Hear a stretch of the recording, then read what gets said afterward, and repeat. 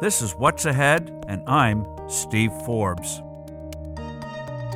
Today's episode is brought to you by U.S. Bank. U.S. Bank believes that hard work works, and for everyone working toward a goal, U.S. Bank is here to help. And if you would, please rate, review, and subscribe to the show.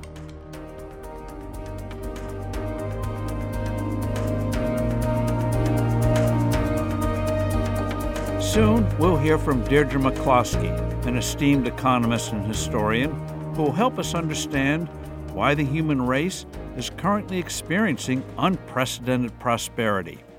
But first, as I look at the week ahead, here's what you can expect. Next week, we get the Consumer Confidence Index released. As all this talk about trade wars and the like affected consumer confidence, the retail sales have been, some cases good and some cases not so good. So this will be a much looked after number. Around the same time, we'll get the Case-Shiller indices. These will give us home prices nationally. Are they starting to firm up or are they weakening? Both will give us signs of what lies ahead with the economy. Now, another thing to watch out for is health care. President Trump said the other day that in a few weeks he's going to have a great health care plan coming out. But I guarantee you, leaks are going to come before the plan itself, and they will start next week. And on the trade front, the White House is learning that when good news comes on the trade front, stocks move up. When it looks like we're going to have a trade war, stocks go down. So stay tuned. This week we got good news. Europe, no trade war for at least 6 months. Huawei, 90-day reprieve. Mexico, Canada, steel and aluminum tariffs may be coming off. If this good news continues, by golly, we're going to have a better stock market and a better economy. Deirdre McCloskey is a renowned scholar. She's been a professor of economics, history, English, communications at the University of Chicago and elsewhere. She's written 17 books, including several that have been highly acclaimed as original scholarly studies, and hundreds of scholarly articles. She makes the point that in the last 200 years we've had an unprecedented rise in prosperity, but how did it happen? For thousands of years, per capita income, adjusted for inflation, was about $2 or $3 a day. Sometimes it would go up to $6 a day, maybe even $8 or $10. But now it's over $100 a day. What happened in the last 200 or 300 years that saw this surge of individual incomes, individual wealth, longevity, even as the world population increased some 7 or 8-fold? Deirdre says it's not things, but ideas. It's not material matters, it's how people think. So Deirdre, first, can you describe what happened since the 1700s, 1800s? Huge break in history. Well, the main thing that happened was thousands and thousands of ideas for improvements in products, such as improved glass, which is now used for construction in large sheets all over the place, or entirely new products like the computer or the automobile, or merely organizational ideas like containerization and hundreds of others of these things. So that's what I mean in the first instance by ideas. I would prefer to call what we have had for the last couple of centuries, therefore not capitalism, which we've always had, but innovism. And it's that made the modern world. If you have the excellent idea, the investment will usually follow, guided, of course, by Forbes magazine. Thank you. I owe you a free lunch now. There's no such thing, Steve. So capital, as you point out, has always been around, but it was all of these sudden innovations that came along, and the capital made it possible to bring it to fruition. Absolutely. What changed attitudes? Because, as you've pointed out, China had enormous advances. Other societies had enormous advances, yet it didn't take off the way it did a couple of centuries ago to where we are today. So what happened in people's minds and what brought it about? I think the word you have to use, and it's a little surprising in this context, at least to Americans, is liberalism. In the old sense, in the sense of freeing the people from hierarchies, from everyone having a master. And those successive freedoms from the 1700s on, especially in northwestern Europe, where it starts in Holland and spreads to England and Scotland, and then the colonies that became the United States. And then it keeps going, it keeps spreading. And here's the key point. More and more people are freed to have a go. This is so fundamental to the success of the United States that we often forget that it's unusual historically to have this liberal idea that everyone should be equal in dignity and before the law. This is unique to northwestern Europe, starting in the 18th century and then gradually improving over the 19th and 20th. What was the genesis of the idea of individual liberty, and why did it rise up in what we call the West and not somewhere else? What happens in northwestern Europe are some accidents that made people bold, that they could be entrepreneurs. It was very much in church governments.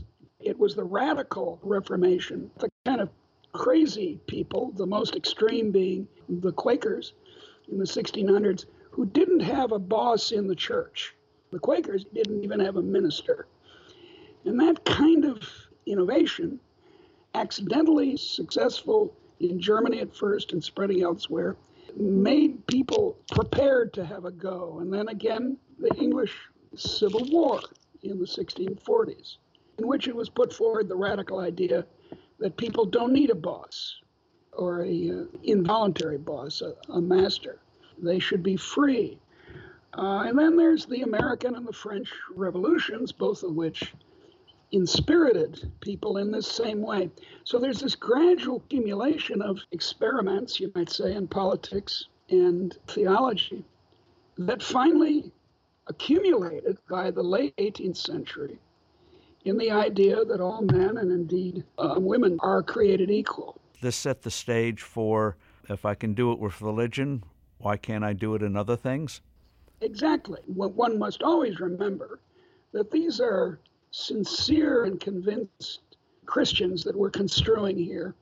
And it was very important to them that their religious life be done correctly. And when it occurred to them, through the printing press, actually, which was crucial to all this, that they could be a priest to themselves, so to speak, this was remarkably potent in their lives. So with other societies, you can find many of the attributes we think created our extraordinary world today, but they always seem to peter out. As you point out, in China, it looked like they were ahead of the rest of the world and then fell behind the West. One classic argument, which people have often made, which makes a lot of sense to me, is that Europe was fragmented in a way that China and at least the north of India and the Ottoman Empire, or the Roman Empire for that matter, were not. And in China, famously, the emperor could stop commerce when he wanted to. Whereas if someone wanted to stop commerce in Holland, in one city in Holland, a la Donald Trump, there would be hundreds of other polities that would be prepared to keep the commerce going. The fragmentation was a good seedbed for freedom. But as I mentioned, what's now India, the southern part of India was equally fragmented, yet did not have this same birth of freedom. Because they didn't have the experience that we saw in Northern Europe with the Reformation. These accidents of the Reformation, the extremely radical ideas of the English Civil War, and then ultimately, and I think they were necessary too, the American and then the French Revolution, at the end of the 1700s. One little thing not little thing, but on the French Revolution, why did it go so badly? I mean, ended up with a Stalinist terror. Freedom and reason put together are the Enlightenment of the 18th century. But, reason has its limits.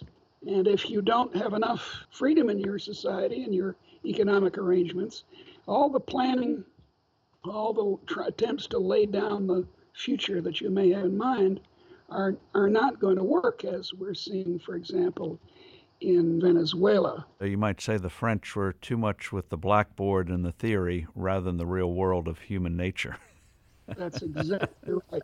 And the contrast between Rousseau on the one hand and Adam Smith on the other is emblematic in this. Adam Smith is very much empirical. He's immersed in the business community of his time, whereas Rousseau writes a theoretical treatise on child care while sending all his children away to an orphanage where they die. The contrast is sharp, and it's continued to the present day. Our friends on the left, and I have lots of such friends, believe that reason is it, that you can plan the future. Whereas my liberal friends, in the correct use of the word, they realize, as Yogi Berra said, it's hard to predict, especially about the future. So sum up, if you would, what you see as the bourgeois values that made this extraordinary advance possible. I think all through history, the middleman, the merchant, has had a set of the same kinds of virtues as other people in the society have, but of a commercial character. So one has courage, but we call it enterprise. One has justice, but we call it paying an honest wage for an honest day's work, and so forth. But what did change is the attitude towards the middle class, towards the merchant, and especially the inventor. The very word innovation was a bad word in English, in French, until the 19th century. Before then, innovation was dangerous. You were going to, again, disturb the hierarchies. The society would fall apart, blah, blah, blah.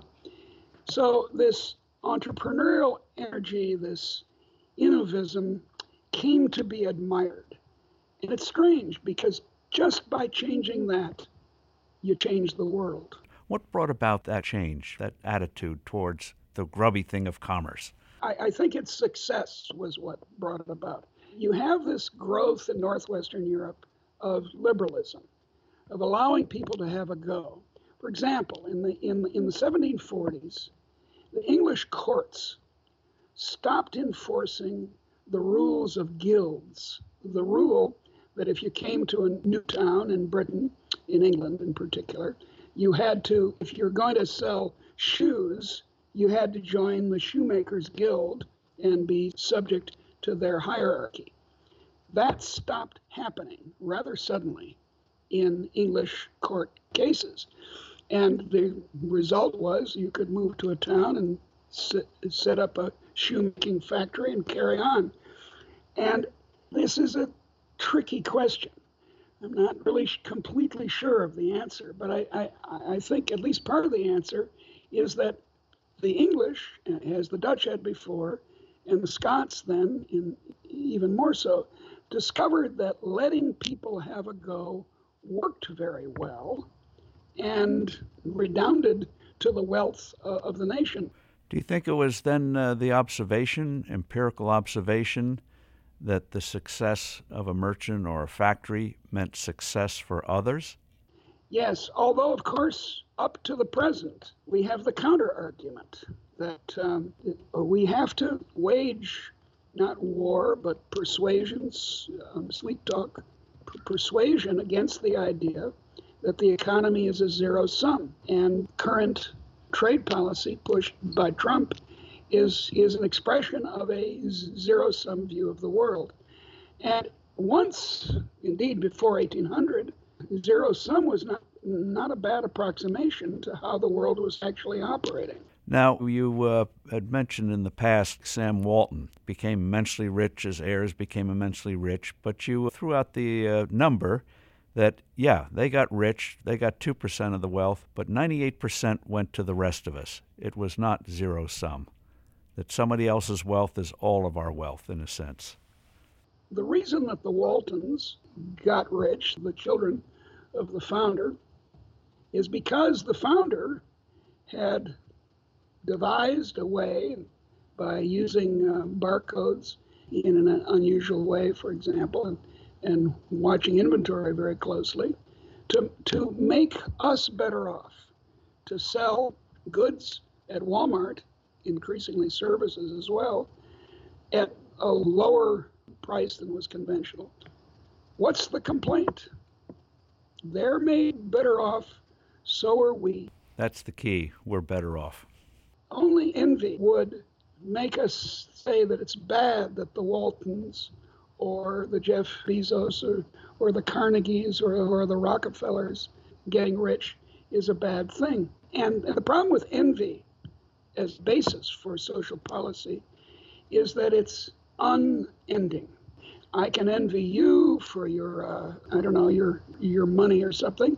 You can envy me for I don't know what. Your genius. Oh, thank you. But if we're all envying each other, if we're all trying to equalize each other, then we have to, pound nails into your head so you're not so commercially creative until you're as stupid as I am about commercial things.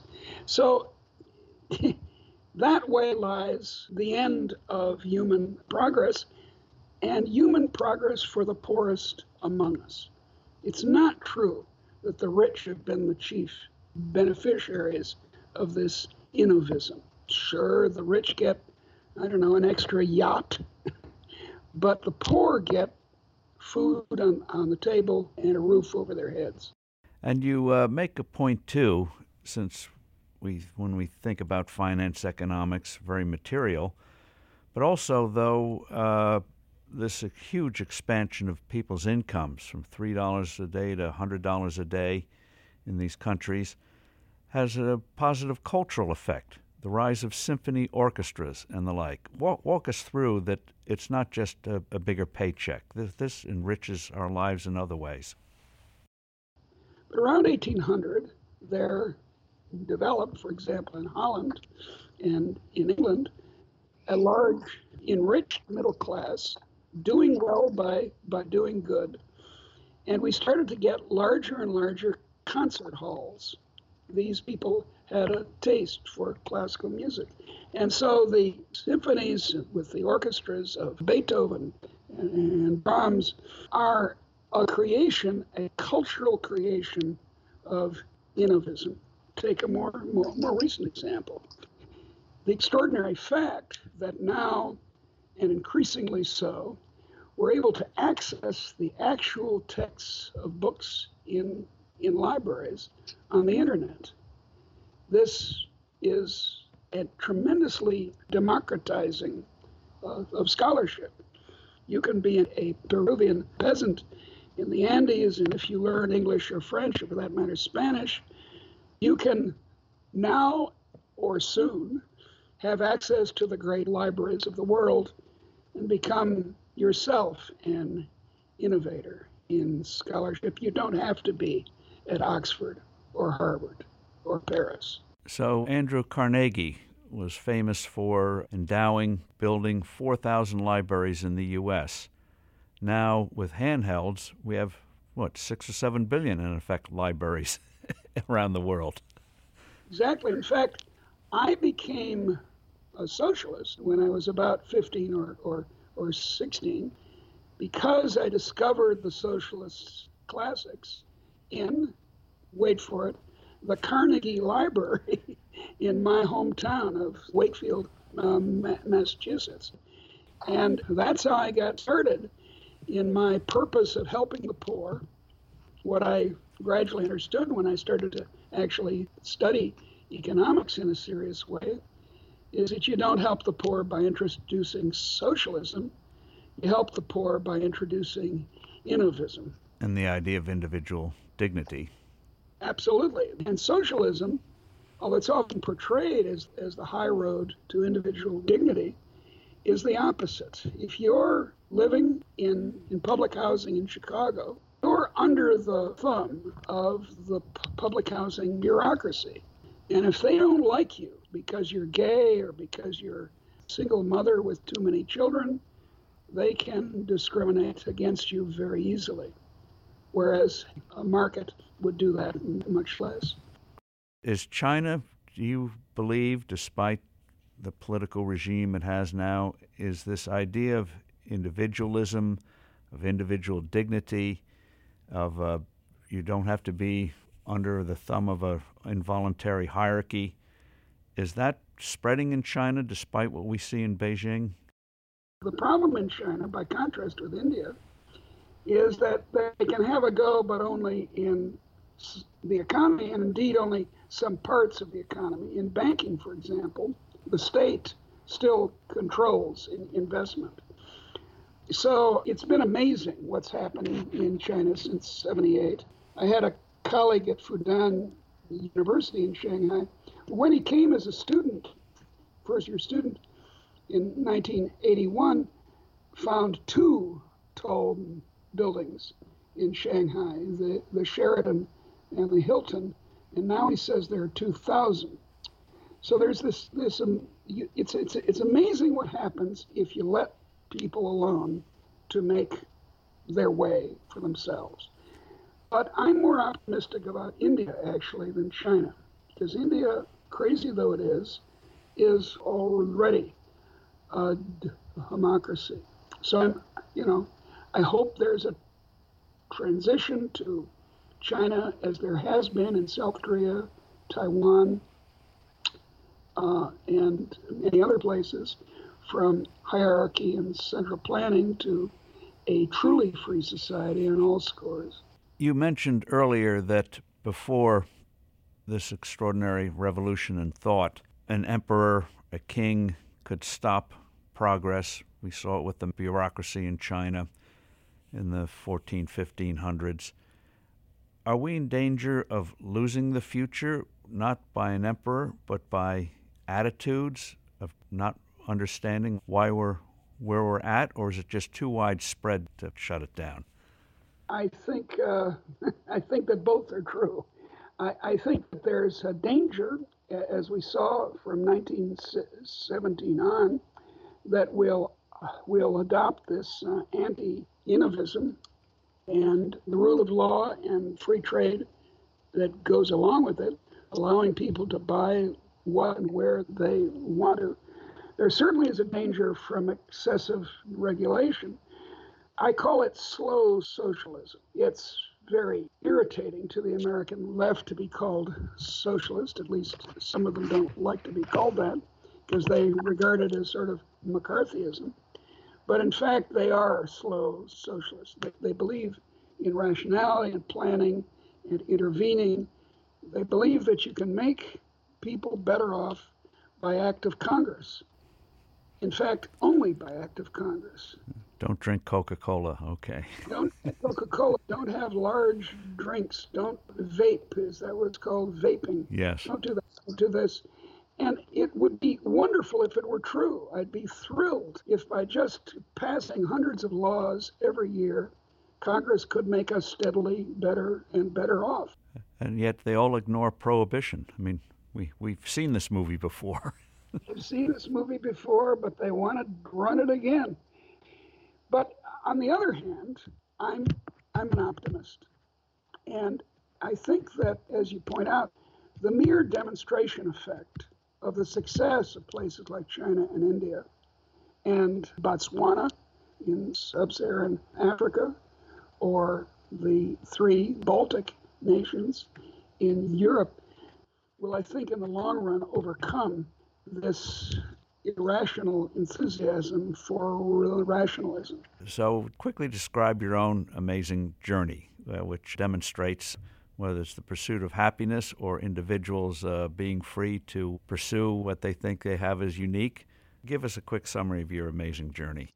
Well, I've had a lot of amazing journeys, and I live in a basically free society, despite the encroachments of slow socialism. And so I've been able to become freer, changing gender in 1995 and slowly becoming an Austrian economist rather than actually sort of a supplement to my Chicago school beliefs, and changing in lots of ways, and having a go. I've continued to learn, as I think all of us do, and you certainly do, Steve.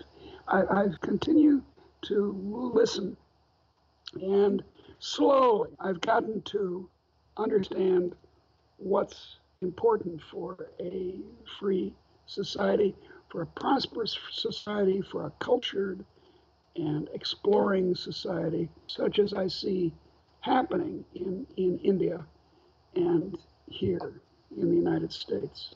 And you would summarize it as true individual equality, but more than that, or expanding that, individual dignity. That's right. The kind of dignity that Immanuel Kant and indeed the Abrahamic religions emphasize, the freedom of the will, not the freedom to tax or hurt other people, but the freedom to have a go.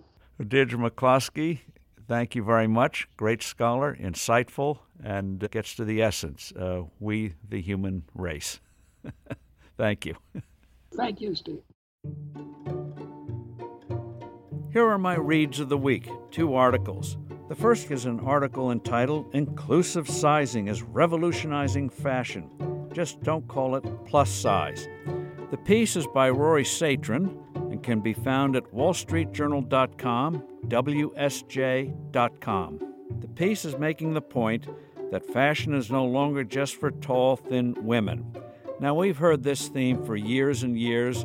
The fashion people are going to go after women who are above size 1, but somehow it's just never seemed to happen. Yes, they make clothing for larger women, but by golly, they're not the kind of chic clothing they do for people who are pencil thin. Now they're finally waking up, realizing that if they come up with great clothing for all women, sales will go up. Wow! Second read of the week is one of America's great writers who died a few days ago, Herman Wouk. The article's entitled Herman Wouk, 1915-2019, Entertainment with a Deeper Purpose. It was written by John Podhoretz at Commentary Magazine. You can find it at commentarymagazine.com. But the purpose of the article was to make amends, because decades ago, Commentary trashed Herman Wouk. Critics disdained him. And so John Podhoretz, a couple of years ago, commissioned an article to do proper justice to Herman Wouk, and he does it again with Wouk's passing.